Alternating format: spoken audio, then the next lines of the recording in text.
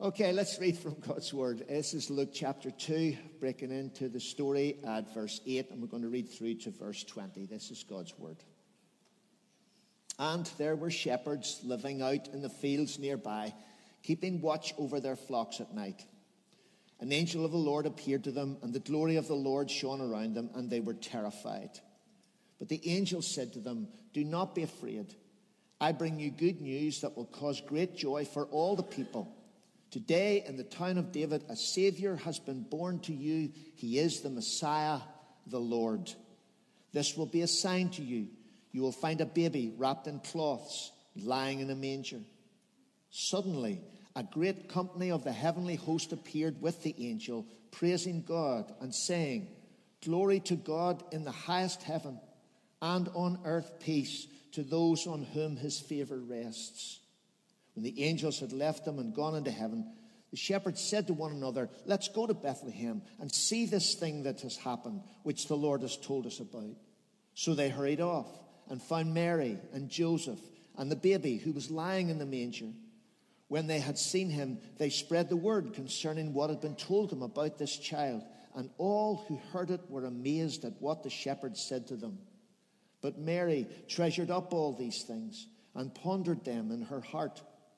The shepherds returned, glorifying and praising God for all the things they had heard and seen, which were just as they had been told.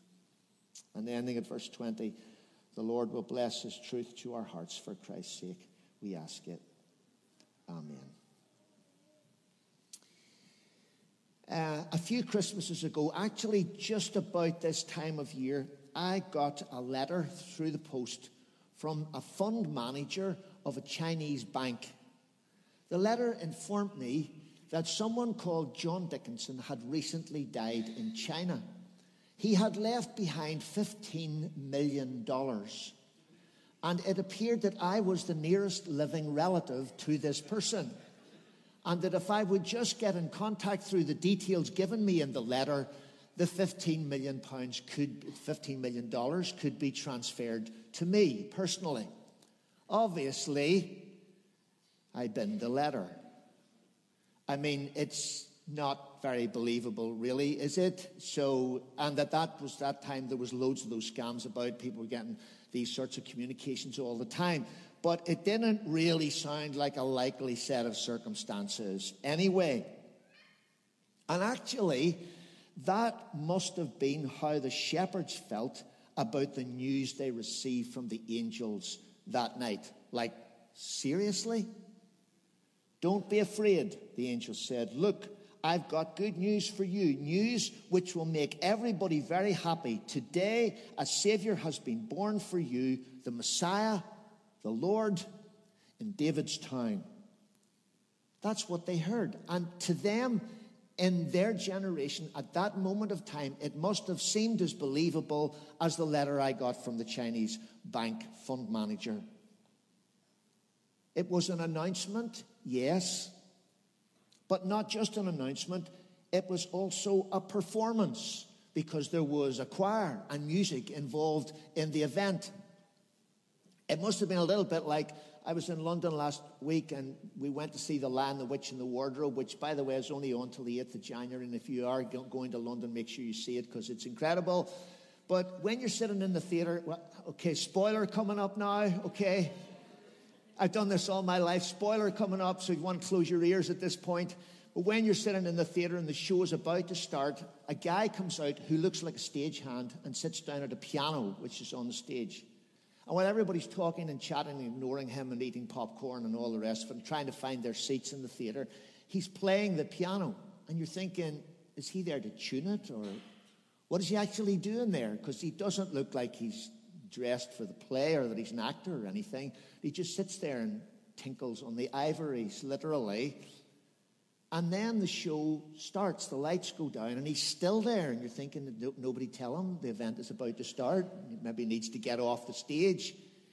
Turns out he's one of the actors. Turns out, in fact, all the actors in the show are actors, musicians, and stagehands.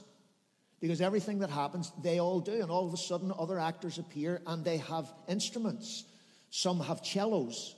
with wheels attached to the bottom of them so that they can kind of wheel them around the stage while they play them. And you realize all of a sudden that actually this guy sitting at the piano is part of the performance. He's actually one of the members on the show. And it must have been a little bit like that night. There is an angel who makes an announcement, and then it says, suddenly, with the angel, there was a crowd of the heavenly armies. They were praising God, saying, glory to God in the highest, and peace upon earth among those in his favor.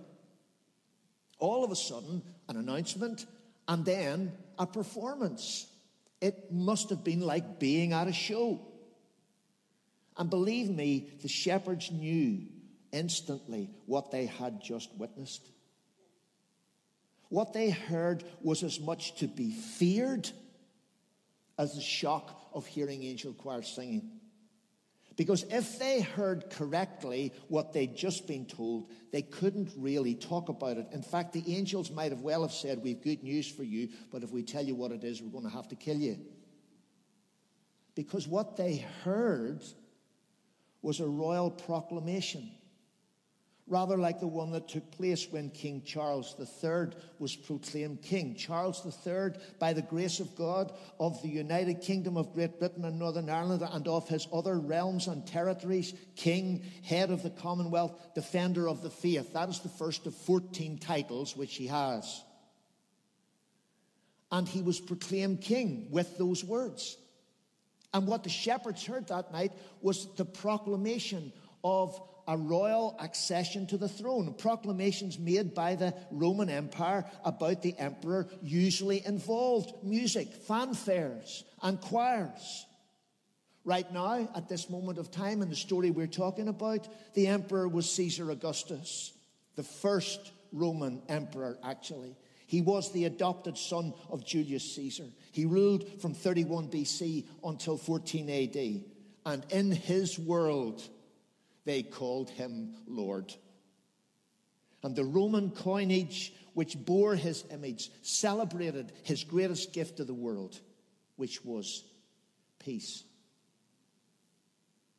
And that's exactly what was proclaimed by the angels about the child in Bethlehem. When the shepherds heard this, they knew what they just heard. Of course, most Jews didn't accept the Pax Romana, and they certainly didn't regard Caesar as Lord. They were looking to an anointed one, a Messiah. And at that time, there was an anointed one in Jerusalem, a king. His name was Herod the Great. There was a king in Rome. There was an anointed one in Jerusalem. But the announcement that the angels made that night made it clear that there was an heir to Caesar's throne, but he was not born in Rome. And there was an heir to Herod's throne, and he was not born in Jerusalem. Today in the town of David, in Bethlehem, the King has come. However unlikely it sounded, however bizarre and unusual and unbelievable it was, this was a royal proclamation. So why were shepherds hearing it? People despised shepherds. In fact, the story that we've just read, if it happened in the contemporary world in which we live, in this part of the world, is something like the angel Gabriel appearing to two bouncers at the door of a dodgy UDA club in Rathcoole and telling them that the one true king has just been born in a garage in Doak. Basically, that's the same thing. Angels hear this proclamation. That's what it's like. Shepherds hear it. Nobody likes shepherds. And then the angel mentions something that shepherds were familiar with. The angel says, this will be a sign for you. You will find the baby wrapped up and lying in a feeding trough.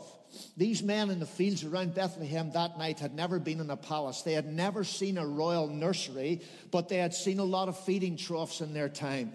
And by and large, you didn't find kings in them. So what would they do? This unlikely situation, these unlikely recipients of a royal proclamation, this unlikely destination, Bethlehem, David's town, what should they do? we read, they hurried off and found Mary and Joseph and the child lying in the feeding trough. And the shepherds returned, glorifying and praising God for all they had seen and heard, as it had been told to them. What did they do? They went to Bethlehem. And it turns out that in Bethlehem, the one true king is born, just the way they heard. And this was a moment alive with hope in two ways. First of all, this was a moment that talked about hope for the hopeless. It wasn't unusual in the world of this day for rulers to be described as saviors. Nowadays, rulers are rarely described as saviors. Nowadays, it might be a footballer. One of them didn't really show up last night, but hey, that's the way it works. Saviors could be a footballer. Saviors might also be a drug company that come up with some new drug of some sort that enables people to live with terrible diseases. It might be a generous stranger who shows up just at the right moment of time. I remember once Christine was out with a car and she had a flat tire and she had a Renault at that particular point in time, and it didn't have a spare wheel. It had a pump thing that you had to connect the cigarette lighter to pump the tire back up again to get to the garage where you could get it fixed okay, and she didn't have a clue what to do. It's my fault, I haven't really explained what she should do if she got a puncture. And she was stuck by the side of the road when Brendan from West Belfast drew up in a car and stopped. And he got her sorted out. She came on to me and said, I met a saviour today. His name was Brendan from West Belfast. You know how that happens? A generous stranger who shows up when you really need somebody to do something for you. That's when you see strangers. The truth, however, is that everyone needs saving from something. Sometimes it can be from superficial problems or challenges in our lives. But we understand that it is also from something in the deepest recesses of our minds and hearts. Everyone needs a Savior. Deborah Hirsch, in her book, Redeeming Sex, tells the story of George, the drug dealer. George was one of her friends. George was also her drug dealer. And he went into prison for 2 weeks, not for selling drugs, but because he had so many unpaid parking fines. And when he was going into prison, he realized that he would need to have something to do in prison. So he took his mother's large Greek Orthodox family Bible with him into prison, one of those massive, big, huge family Bible things that had listed all the family for about 10 generations further back. And he took this massive, big family Bible with him into prison. And during the fortnight that he was there, he read the Bible. And he became a Christian. He gave his life to Christ. And when his 2-week term was up, his brother, John, came to collect him from prison to drive him home. And on the way home, George told John about what had happened to him. And before they got home, John had given his life to Jesus. And when they got home, because of what had happened to them, they decided to draw up a hit list. Not the kind of hit list a drug dealer might normally draw up. They decided to draw up a hit list, and in the next 6 months, 50 people off that hit list became Christians through their witness. And Deborah Hirsch was one of them. She was looking desperately for something before George came to faith, but she and her friends thought that what they were desperately looking for were the drugs that George had to sell. But then she says, when Jesus came into my life, everything changed. All those old cliches you hear, being lost and then found, being blind and then seeing, applied to me. I encountered God in such a dramatic way that I knew my life would never be the same. Everybody needs a Savior.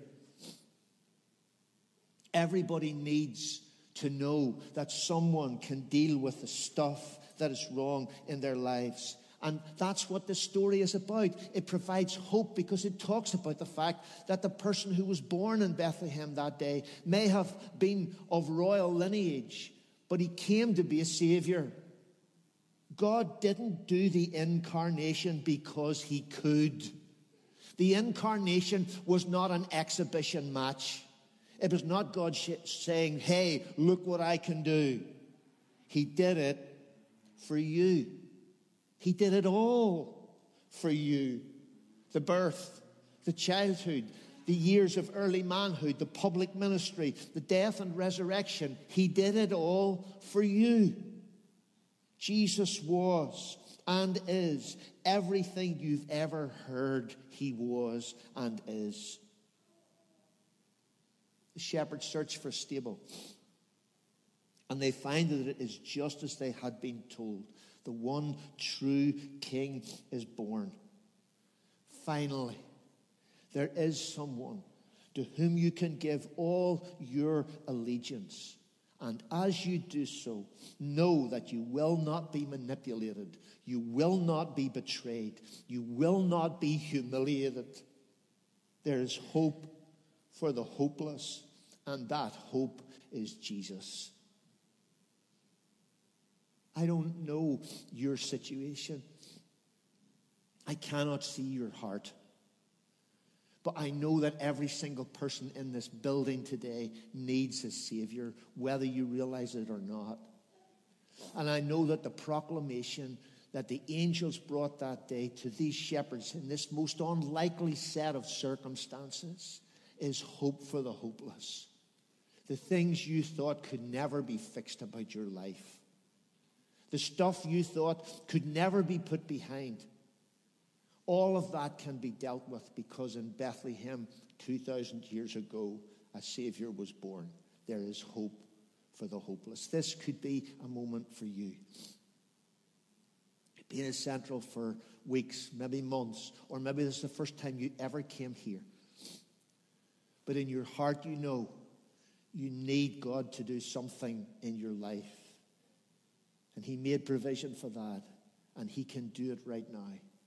There is hope for the hopeless. Second thing about the story is this: there is hope in the moment. The other point here is how this event happened. What we read about that the shepherds hear happens virtually without warning, without precedent, without possibility. The King comes. I know how much we love the carol, O Holy Night. I was in Port Rush last night listening to David C. Clements. One of the songs they sang last night was O Holy Night, sung in his voice. It's amazing. And it is a beautiful carol. But you know what? At the point of time in which the sun set and night rushed in on Bethlehem, there was nothing special in the air that night. In the town, people slept. On the ramparts, soldiers watched. On the hillsides, sheep grazed. Everything was as everything had been for as long as these shepherds could remember. And then, in a moment, without precedent and without warning, skies break. The announcement comes. The choir of the heavenly army sings, and everything is changed. And 2 seconds before it happened, everything was the way it had always been. And then, in a moment, it has changed. We need to note this. Why?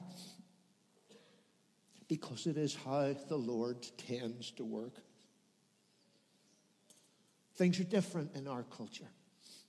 In our culture, before stuff happens, we gather data. We analyze trends. We compute projections. We develop an algorithm to help people make informed decisions. The Lord just acts. There is no great fanfare before it. No evident preparations going on. Bethlehem is Bethlehem as it has been for generations. And then the sky split. And the angels sing. And the King is born. The Christmas stories are full of this behavior. It happens over and over and over again. An old man takes his one sin, a lifetime turn, to serve in the temple. And as he goes into the place that only he is allowed to go to in this moment, there is an angel there. He never met an angel before. He would never meet one again. There was an angel there in the temple waiting to speak to him. And in a moment, everything about his life has changed. In Nazareth, a teenage girl who's looking forward to her forthcoming marriage is confronted by an angel. She never met an angel before. The angel came to tell her that something was about to happen in her life that she didn't expect, and that everything would be changed. Shepherds going about their business are surrounded by an angel choir. I love the word with which verse 13 begins in the NIV translation. It says, suddenly. Suddenly there was an angel choir. And that's the thing. God works in a moment. God does something in the moment, and everything changes. And you couldn't have predicted it before that moment comes along. It's a bit like that moment in The Lion, the Witch, and the Wardrobe. If you know the story, this isn't a spoiler, because if you know the story, you know this happens anyway. You get to the darkest moment of the book, the darkest moment of the film, the darkest moment of the play, where Aslan is on this stone table, and the witch appears to have triumphed, and he is dead, shorn and dead. And the children linger and wait behind. But the point was this: there was something the witch didn't know. There was something that the witch wasn't aware of, a deeper magic from before the beginning of time. And Aslan comes back to life. And all of a sudden, everything has changed in that moment. And before that moment happened, all the trajectory of the story is leading to his death and to darkness and to the end of hope. And then in a moment that could not have been predicted, everything has changed. There is something so romantic about the activities of the Lord. David, with a few small stones in a pouch, goes out to meet a giant that everybody else is petrified of, and he brings him down in a moment. Daniel, faithful to God, enters a den of lions. Normally, human beings don't do too well in situations like that. And he comes out alive. Peter finds himself in a boat in one of the most familiar settings of the whole of his life, in the middle of the Sea of Galilee. And his friend Jesus is standing on the water a few yards from the boat. And he says to Peter, "Get out of the boat and walk to me."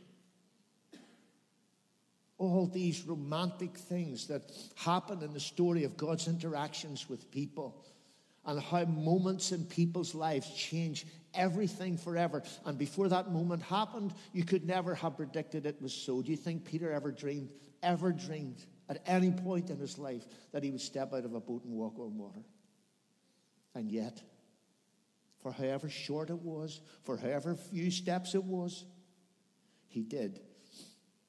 And right up to the point of time in which it happened, it could never have been predicted that it would be so. Because that's how God works. He works in the moment. It's like that Bethel song in Over My Head, where the words go like this: I'm standing knee deep, but I'm out where I've never been. I feel you coming and I hear your voice on the wind. Further and further my heart moves away from the shore. Whatever it looks like, whatever may come, I am yours. This is how God works.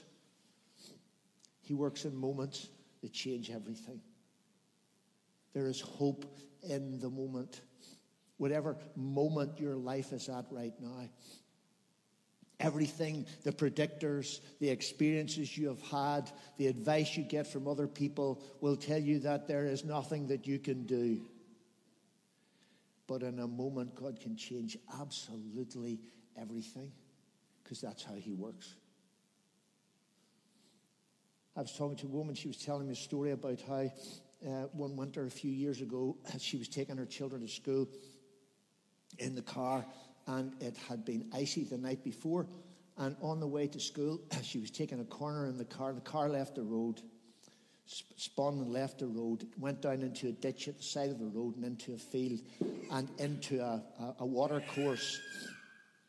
And the water was gradually running into the car. And she had 2 children in the car. And she was getting really afraid. And she managed by some means or another to get a door open, to get the kids out of the back of the car, get herself out of the car, make her way up the bank onto the road. She said, stood on the road for ages and people just kept driving past. Nobody stopped. And then finally, she said, a man in a sports car stopped. And he said, what's wrong? And she explained what happened. And she said, he said, well, what can I do for you? Well, she said, I need to get the kids to school. Would you mind giving us a lift to the school? And he said, no, that's absolutely fine. It's on my way. I'll take you. And so they got into the car. I don't think the back seats of the car would have been suitable for anything other than 2 children, if there were even seats at all in the back of the car. But he got the family to the school. And when they got to the school, she got out of the car and moved the seat forward so the 2 children could get out. And she turned round to see her children before they went into school.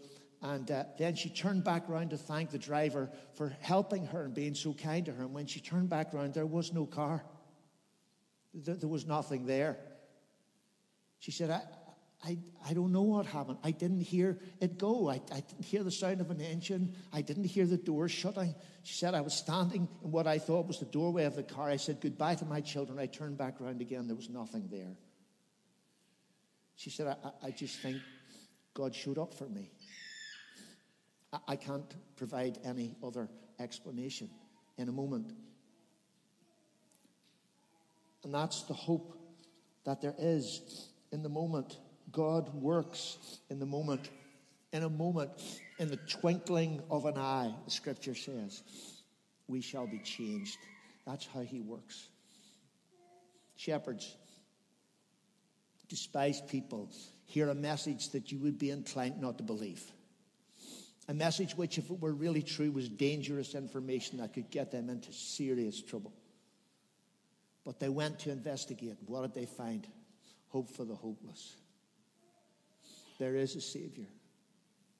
Whatever the condition of your heart is, it doesn't matter how you got here today. You do not need to leave the way you came, because there is a Savior. Hope in the moment, however difficult, challenging, awkward, impossible your life might be at this moment of time, God works in moments like that. He needs nothing to come beforehand to predict it. No form of preparation is necessary. That's how he works. Suddenly, an angel choir was there.